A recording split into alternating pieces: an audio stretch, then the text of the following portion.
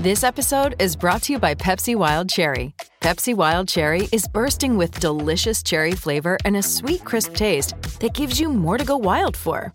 Getting wild may look different these days, but whether it's opting for a solo Friday binge watch or a big night out, everyone can indulge in their wild side with Pepsi Wild Cherry.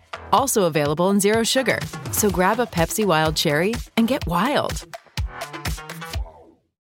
6:30 CHED Inside Sports with Reed Wilkins. Weekdays at 6 on 6:30 CHED.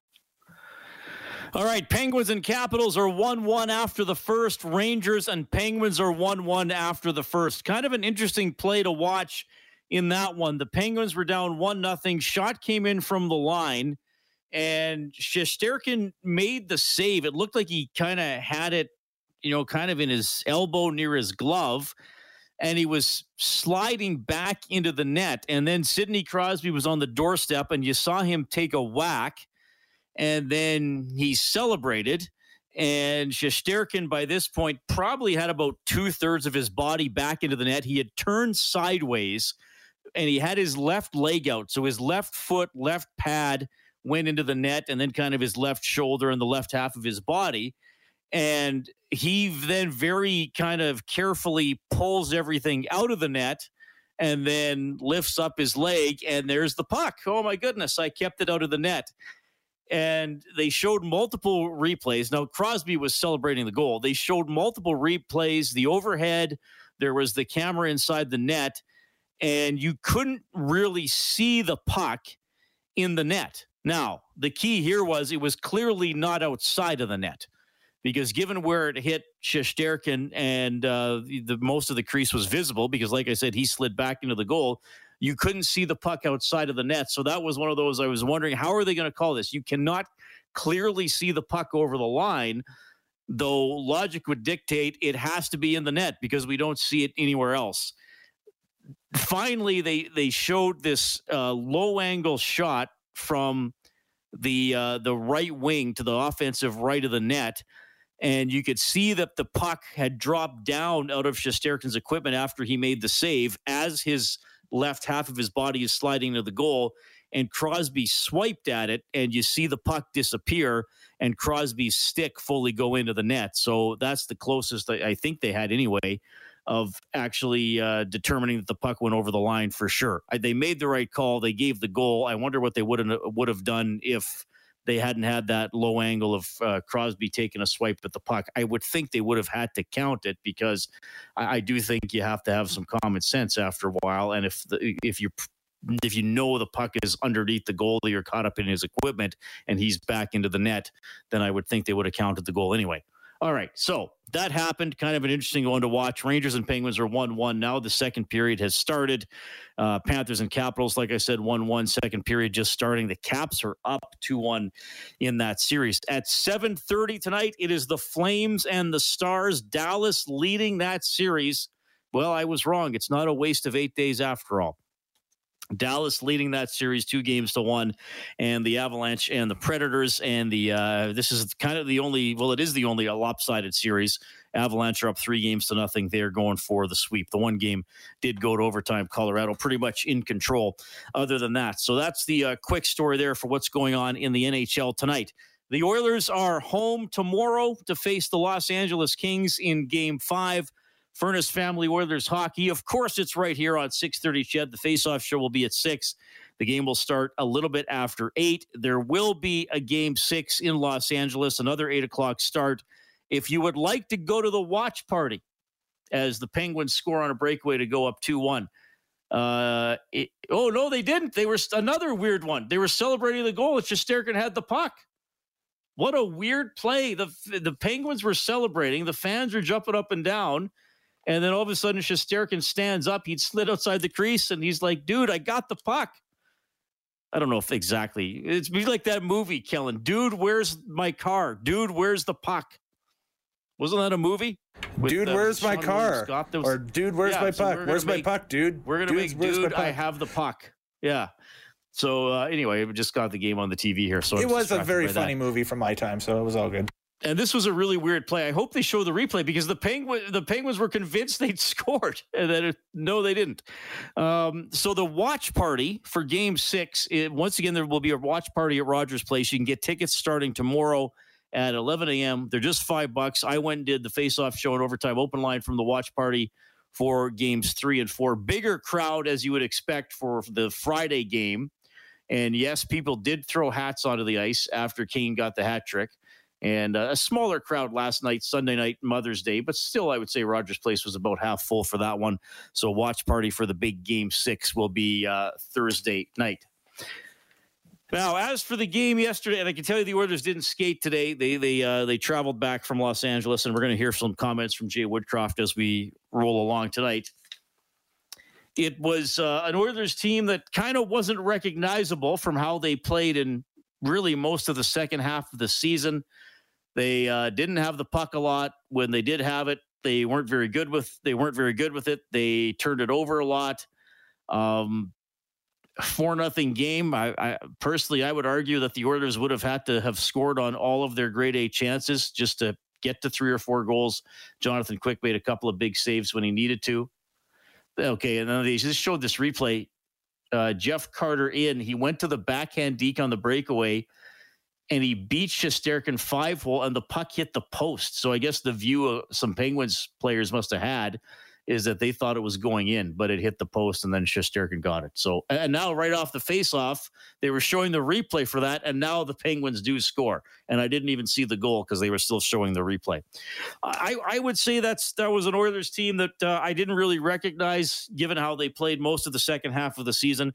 Full credit to the Los Angeles Kings in that game. They were the team with their backs against the wall. They were the team in a more desperate scenario, and they took it to the Oilers. They got in on the forecheck. They were shooting from everywhere, which is their plan, though I think their shots were a lot more dangerous than maybe at other times in the series. And the Oilers, to me, never really got their footing in that game, and that's maybe the most concerning thing.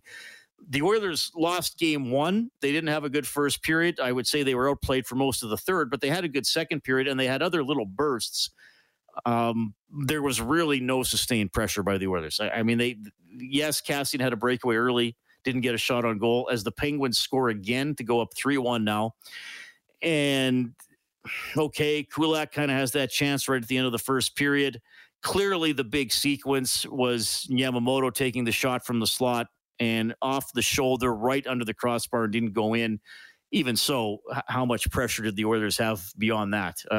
If he scores there, they probably still lose 3 or 4-1 as opposed to 4-0. So not a great game. Jay Woodcroft did speak before the Oilers got on the plane this morning, and he was asked about the next steps going into Game 5. You want to make sure you're not just sweeping things under the rug. You want to make sure you're seeing things the way they occurred. You do your work, and you give your players something that they can sink their teeth in order to improve. And that's where our focus is. We're moving on to game number 5 now. All right. Well, that's been the refrain from Woodcroft most of the time. We're moving on. We're looking at the next game. We got to process things that happened in the most recent game and improve on them. And Woodcroft also said today, even though we're in the playoffs, it is all about continuing that process. We have a genuine faith in our players and our ability to continue to improve. And for us, there's areas of our game where we can be better. That's just the facts, is that we weren't anywhere near where we needed to be in some areas. We're going to address them. We're going to improve, and we'll be ready for game number 5. Okay. And here's another little thing. We often talk about starting games well, getting that first goal. Well, the team scoring first in this series has won all 4 games, and the team scoring first has led at least 2-0. It was 2-0 LA in the first game before Edmonton scored. The Oilers got the first 6 and only 6 goals in game 2. The Oilers got the first 5 goals in game 3. Before LA got a couple, and then last night LA scored the only 4 goals in the game. So the first goal is big, and maybe the second goal just as big given the way that this series has developed. Woodcroft commented on scoring first.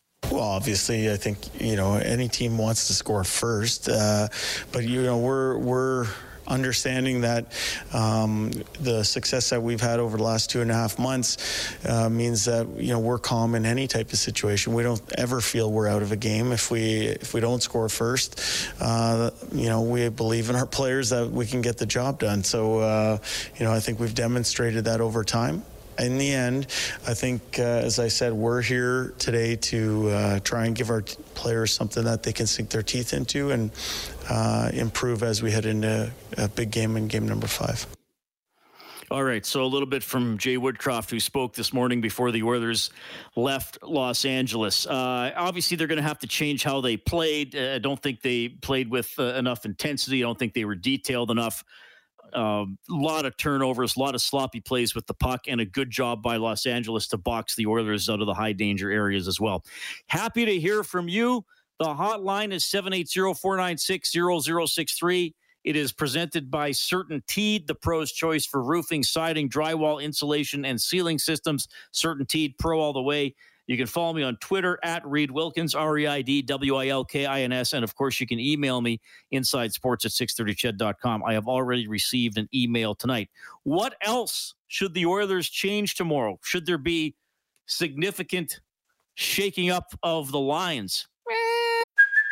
Hey, it's Kaylee Cuoco for Priceline. Ready to go to your happy place for a happy price? Well, why didn't you say so? Just download the Priceline app right now and save up to 60% on hotels. So whether it's Cousin Kevin's Kazoo Concert in Kansas City, go Kevin, or Becky's Bachelorette Bash in Bermuda, you never have to miss a trip ever again. So download the Priceline app today. Your savings are waiting. Go to your happy place for a happy price. Go to your happy price, Priceline. Might not be a bad idea. We shall discuss when we get back to Inside Sports.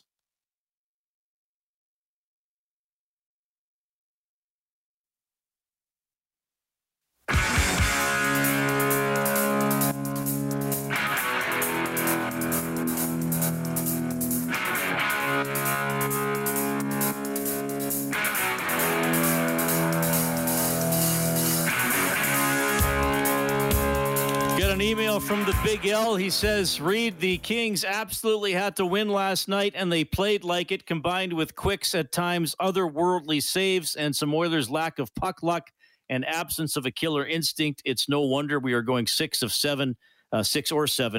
Best of 3 should be good. That is from the Big L. I think for me, it's the playoffs, so everything's magnified. The Oilers played well in the second half of the season, gave everybody some hope that maybe they could do a little bit of damage here in the postseason. I don't want to talk about Stanley Cup. That's still a long way away. But if I were to pick one thing that I found maybe a little bit alarming last night, and look, like Big L said, the Kings were desperate. They played like it.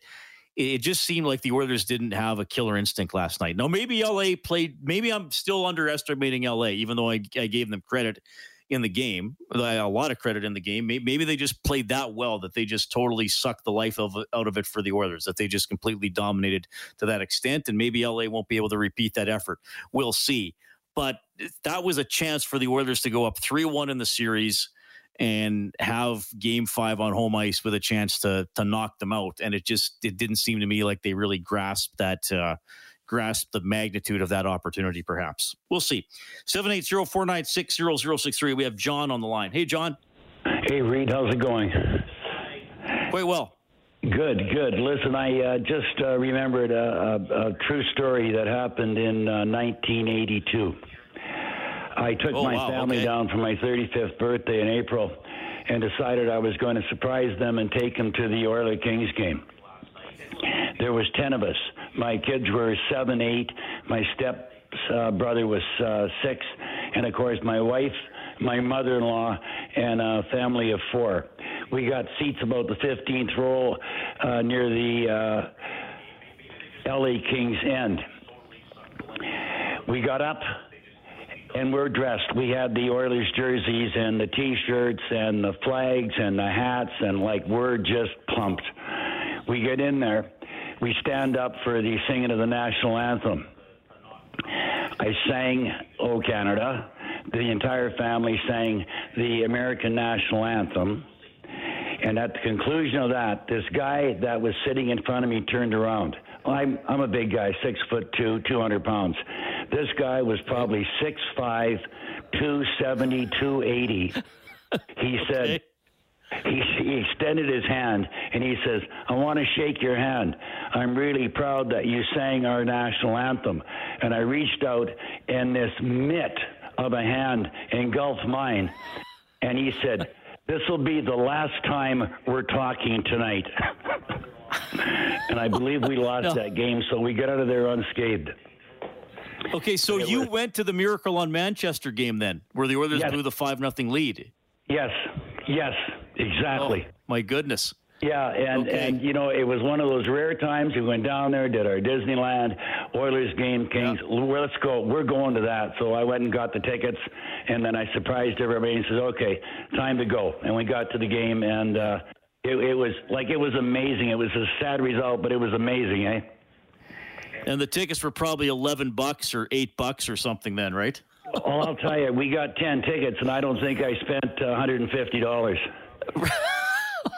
That's incredible. Well, John, thanks for sharing that story. I appreciate that you chose to share that here. I think that's really cool. To shift focus to the here and now, I assume you're watching the series. Anything you're thinking today with the series tied 2-2? I haven't missed a game since the Oilers were formed, and I'm blind. So I listen to your radio station. I think Jack Michaels is the best, and having only the hearing capacity to watch the game, I mean, he brings it to me in living color.